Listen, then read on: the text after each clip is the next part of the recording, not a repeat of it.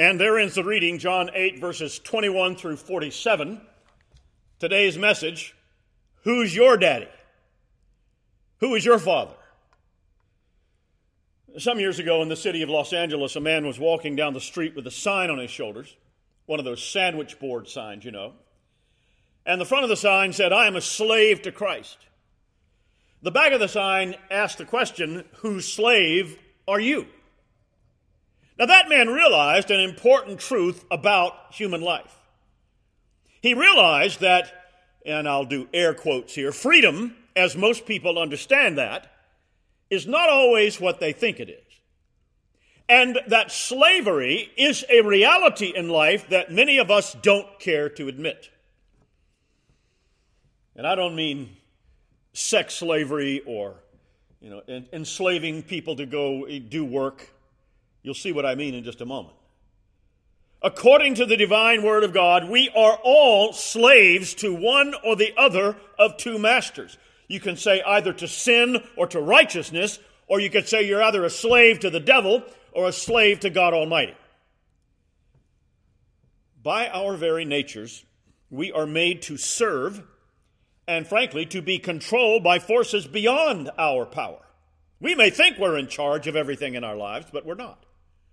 And the idea of freedom is one of three things that are present here in this long passage of John chapter 8. And we see that Jesus here is continuing his debate with those Pharisees, these leaders of the Jews, as they continue their attempts to entrap him and find some cause and opportunity to have him arrested and executed. So this is more than just, the seminary student lounge theology debate. This is life and death. As I have studied this passage, I believe it divides into 3 points that I would like to share with you here today.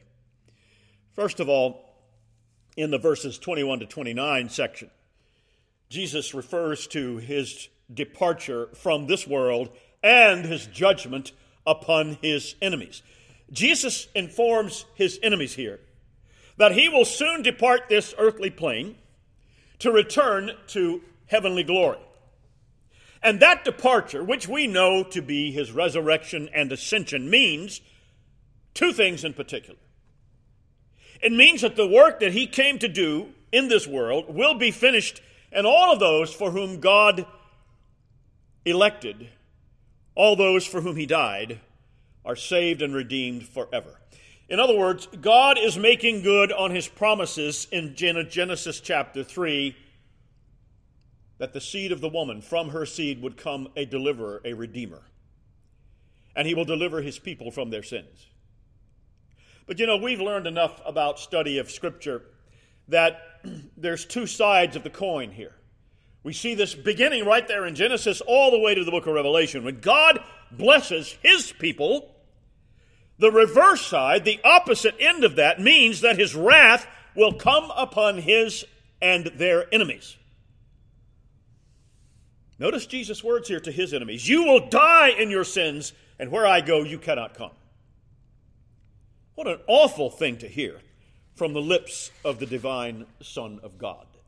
And sadly, those men did not even realize the terrible judgment that was soon to come upon them. Listen to that again.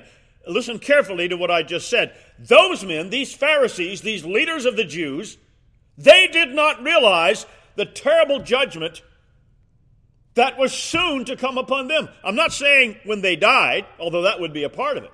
I mean in their lifetimes, the judgment of Christ was coming upon them. And in verse 24, the Lord spells it out very clearly as to that judgment and why it was coming upon them. He says, if you do not believe that I am he, you will die in your sins. Friends, it's simply not enough that each of us have our own ideas about Christ, about who he is and what he did and what we think about it. If we claim to be Christians, we must believe he is who he says that he is. And that means, in fact, we must believe what all of Holy Scripture says about who he is. And one reason for that is that he is the author of all of Scripture. Look again at verse 28. He tells them, when you lift up the Son of Man, then you will know that I am he, and I can do nothing of myself. Now, some people assume that means when Jesus is lifted up, that is when he's hoisted on the cross of Calvary and lifted up to die there, then the Jews will know who he is and then repent and be saved. But let me tell you, that is not at all what that means. The knowledge they would come to on that day would not be a saving knowledge of Christ. No, it would be the realization that this one whom they despised was nonetheless the very one who he claimed to be. And the reality of that truth would crush them and grind them to powder during their very lifetimes. There, I said it again, and it would condemn them for all eternity. Let me spell it out for you if you haven't figured it out yet. This is a follow-up to what Jesus told them in Matthew 24 and Luke 21. This is the soon coming judgment against Israel and the Jews and Jerusalem that culminated in the absolute destruction of the temple and the whole nation of Israel in AD 70. Now, that is not a very pretty picture, is it?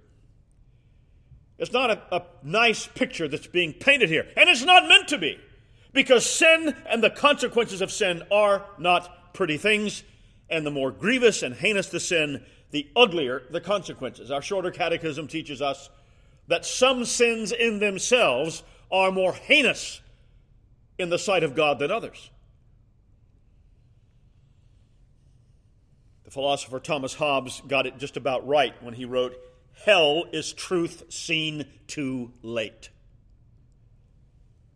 So here he first of all talks about his soon departure from this world, but then he also talks about the soon coming judgment upon the Jews. But then secondly, we see here that freedom means being a slave to the right master. We said that at the very beginning. In verse 30, we read that many of the Jews believed in Jesus as they heard him teach and have this dispute with the Pharisees. Possibly even some of the Pharisees themselves were beginning to believe in him. But notice what Jesus tells them in verse 31.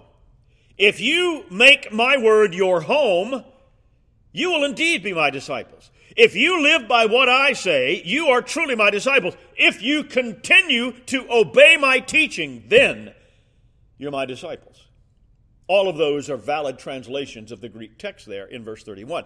Jesus knows quite well that in his day, and I'll say also in our day, there are those false believers, those counterfeit, fake followers who say one thing, but they do another when it comes to truly living for Jesus.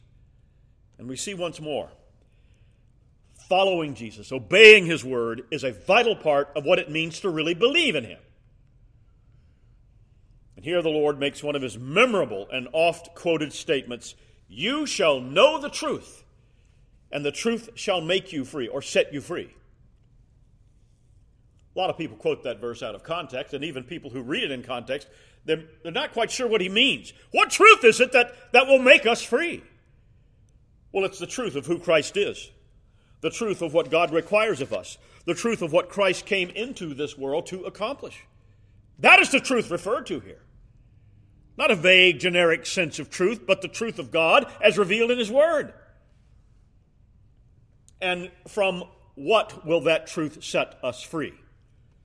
Are you ready for this? Are you sitting down? Well, of course you are. But here's the thing. It is only going to set us free from one master to become enslaved to another. Before we knew that truth, we were slaves to sin and a false knowledge of God and the world he created. And once we began to be gripped by the truth, we become a slave to Christ and his righteousness.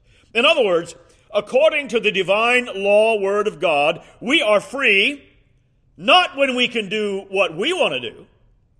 And that's the standard definition in our culture, isn't it? I'm free because I can finally do what I want to do. But according to God's law, we are not free when we can do what we want to do, but when we want to do and can do what God says we should do. And I can think of no better example of this than the Apostle Paul. I mean, he was like those Pharisees initially. He was a slave to the Jewish traditions, the Talmudic traditions.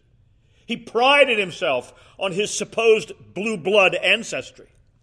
He was a slave to that way of thinking. But when he encountered the Lord on the road to Damascus, he came to understand that he was a slave, only now he served the right master. Listen to what he wrote in 1 Corinthians 7:22. He says, "And remember, if you were a slave when the Lord called you, you are now free in the Lord. And if you were free when the Lord called you, you are now a slave of Christ." And then in Philippians 1:1, he refers to himself and Timothy as bondservants or slaves of Christ Jesus. But the Lord makes a distinction here between being a slave to sin and being a slave to him. See, the former is very much like being a slave in that you never gain any real advantage. No matter how high you might ride the wave of sin and unrighteousness, sooner or later it will catch up with you. But you see, in the Lord's household, being bound to him while being likened to slavery is really more like being an adopted child. A slave will be sooner or later turned out of the master's house. But a child will live in the house forever, metaphorically speaking. They may leave the home, but they're forever a part of the family. And so it is with all who are in union with Christ. We are safe with him forever, both in this world and in the world to come. Notice, too, that we see a major change here in those Jews who claim to believe in Jesus. Once they came to understand that believing in him meant obeying his word and giving up their traditions and their rules, they were none too happy about that. And they quickly changed their minds. They were offended that Jesus even suggested that they would be slaves to anybody. "We are Abraham's descendants," they proudly proclaim. They're not in bondage to the idol-worshiping pagan ways of the heathen, Romans, and Greeks. And here we can see one of the most corrupting influences in religion. The idea, and it really originates here with them. There were other ancient peoples guilty of it, but the Jews really perfected it in this Talmudic tradition, that their ethnic background somehow places somebody better standing with God than anybody else. There are different versions of it. All right, thirdly, we learn here that children of God are the contrast between the children of God to the children of the devil. Or I could say euphemistically, the contrast between having the Lord God as your daddy and the devil as your daddy. Being a member of God's family is not a matter of blood. It is a matter of covenant. It is a matter of spiritual bond, not of blood or racial bond. And we're actually alerted to that truth at the very beginning of John's gospel. It literally screams off the pages at us. In John 1:11-13, I'm reading this from the New King James Version. John says, "He came to his own." Now, the own to which he came are the Jews, the people of Israel. "And his own people did not receive him, but as many as received him." So right there, we've got a cleavage, a separation. It does no longer the distinction between Jew and Gentile. It's the distinction between those people who reject him and those who receive him, no matter what their bloodline. "But as many as received him, to them he gave the right to become" what? Children of God, to those who believe in his name. There's another instance of it not being a matter of racial bond. "Who were born," it even spells it out in verse 13, "not of blood, nor of the will of the flesh, nor of the will of man, but of God." And so our standing in Christ, our membership in God's household is not based on blood, it is based on covenant. And those Jews of all people, they should have realized that. But they, with great conceit, pat themselves on the back because they are Abraham's descendants. And thus they assumed that by that they are right with God. But what they had forgotten, or maybe never cared about, was that Abraham himself was a man of pagan blood. And the only reason that he had a relationship to Jehovah God was that the Lord, in his sovereign mercy, chose to make a covenant with him. Now, we heard about that in Genesis 17 in our Older Testament reading. And you could go back earlier to Genesis 12 and hear the same story. So the defining characteristic of being a true descendant of Abraham means preserving the terms of that covenant God Almighty made with him. Those Pharisees hate the Son of God, and they think that is in line with how Abraham would have reacted if he himself had been standing there with them. But Jesus points out that no true descendant of Abraham would reject the Son of God. Unless, of course, they're relying on claiming to be a blood descendant of Abraham. They might well. But that's not the main point of being a descendant of Abraham. It's a covenantal, spiritual descent. And we know from the rest of the New Testament that, as a matter of fact, Abraham himself accepted Christ for who he is. Now, you may hear that and say, well, wait a minute. Are you kidding me? Where and anywhere in the Bible does it say that Abraham accepted Christ? I mean, he lived 1,000 years earlier. Well, if you'll take the time to read Romans chapter 4 and Hebrews chapter 11, you will see there that Abraham and all of the Older Testament saints were saved by faith. They were reckoned righteous in Christ by faith. Faith and trust in the promise of God to bring his Son into the world. Now, last week, I said that one of the ways these Pharisees attempted to discredit the ministry of Jesus was by spreading a rumor that he was the illegitimate son of Mary, and depending on the version of the story, some unknown man, or some cases, a Roman centurion. Either way, a pagan. Now, in that section last week at verse 19, they posed that snarky question to him, and where is your father? That was meant to be an insult, as I said at the time. Here we see an even more brazen form of that insult. Look again at verse 41. Jesus says to them, you are doing your father's work. You're doing what your father does. And they immediately responded, we weren't born of sexual immorality. We have one father, even God. Our ancestry, in other words, our ancestry is not in question. The only father we have is Almighty God. And so they double down on the lie that they've spread, that Jesus was born of an adulterous affair between his earthly mother and some pagan. So they imply here, unlike you, Jesus, we are not born of fornication. We are not like children who never know who our daddy is. And then the Lord says, as plainly and obviously as it can be said, he tells them that as a matter of fact, not only are they not true children of Abraham because they reject him as the Lord's Messiah, not only are they not true children of God, they are in fact the children of the devil. The devil is their daddy. Now, Jesus did not mean that those men were literally the blood descendants of the devil, obviously. He's speaking covenantally. In terms of who they were in covenant with, it was Satan and not God. And by contrast, Moses, Abraham, Isaac, Jacob were in covenant with the true God, and therefore they may rightly call him their father. You know, for some here, when they read this, the words of Jesus seem particularly harsh.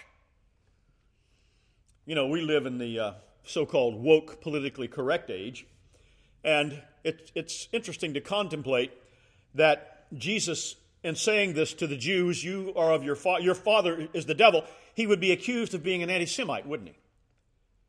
Well, as a matter of fact, this goes way back.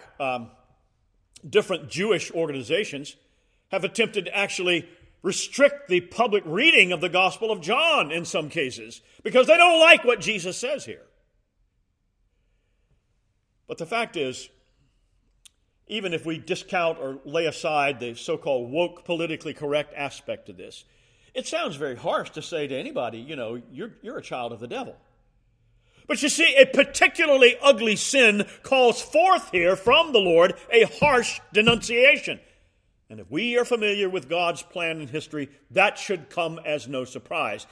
It should be no surprise at all that there are people in the world who are, whether they will acknowledge it or not, enslaved to the devil, while others are bondservants of Christ Jesus our Lord. We talked last time about, or asked the question, on which side of the line are you? Am I? The world is divided between those who are members of God's household and those who are not. And that should be no surprise to anyone, since God himself decreed at the beginning of creation that it would be so. The Lord God declared to the serpent, that is Satan, you are cursed above all livestock. This is Genesis 3:14. And you shall eat the dust all the days of your life. And then he says in Genesis 3:15, I will put strife enmity between you and the woman, and between your offspring, Satan, and her offspring, meaning ultimately Christ Jesus. And he, the Lord, will crush your head, Satan. You will only be able to bruise his heel. Now, as we think about this, it may be worth asking, where do we fit into this picture? In other words, who is our daddy, right? I mean, after all, if it's indeed true that there are only two types of people in the world, and you or I are going to be one in one of those two groups, aren't we? And the Lord knows that that is a concern that at least some people have. And it's for that reason that he tells us how we can know whether or not God is our Father. Look again at verse 47, John 8:47. He who is of God hears God's words. Therefore, you do not hear because you are not of God. That's how it reads in the New King James Version. But then in verse 47, or same verse in the New Century Version, the person who belongs to God accepts what God says. But you don't accept what God says because you don't belong to God. I like that a little bit better because it brings out the idea that the hearing of the word, as Jesus himself says in a few other places, involves automatically the doing, the obeying of the word. So there's the ultimate paternity test, if you will. You don't need to send your DNA off somewhere to find out who your father is. There's the test right there. Do you hear God's word? Do you accept it? Do you obey it? Is the way of life given to us in God's word and Holy Scripture? Is that your way of life? Is it mine? Is it ours? Let us pray.